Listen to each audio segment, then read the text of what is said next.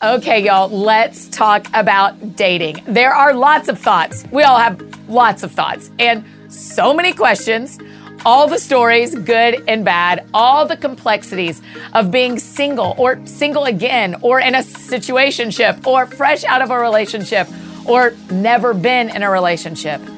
And throw in being a faith person and being a faith person in 2023 with all of that. And well, it's complicated, right? Two things we know for sure. Dating is not easy.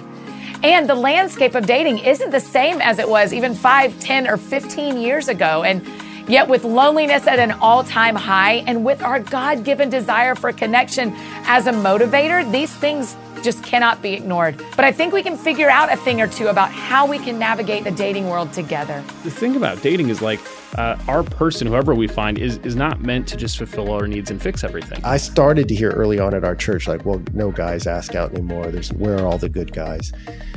And I did a whole series on Song of Solomon, but I had read that passage about David. It said he said he had lion-faced men on his team. And I was like, I know them. So don't say there's no good Christian men. I know lion-faced men. Yes. I'm looking at them right now. It's more important than being in the right place at the right time is being in the right place at the right time with the right heart.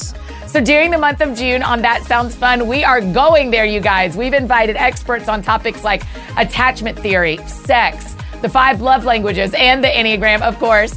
And very often at the table with me and the expert will be some real-life friends, both male and female, who are also navigating the dating scene right now. It's self-awareness, and self-awareness takes time. So when we're talking about dating, right? If you don't know yourself, it's going to be really hard to know what you want in another person or what, your expectations are versus reality, even with another person. If you're bleeding out, dating apps are a dangerous place to be because blood attracts sharks and you will not meet Prince Charming. You will meet Prince Alarming. Just even asking, like, why are you single? Like, how'd your last relationship end? Will tell you a lot about how the person's wired.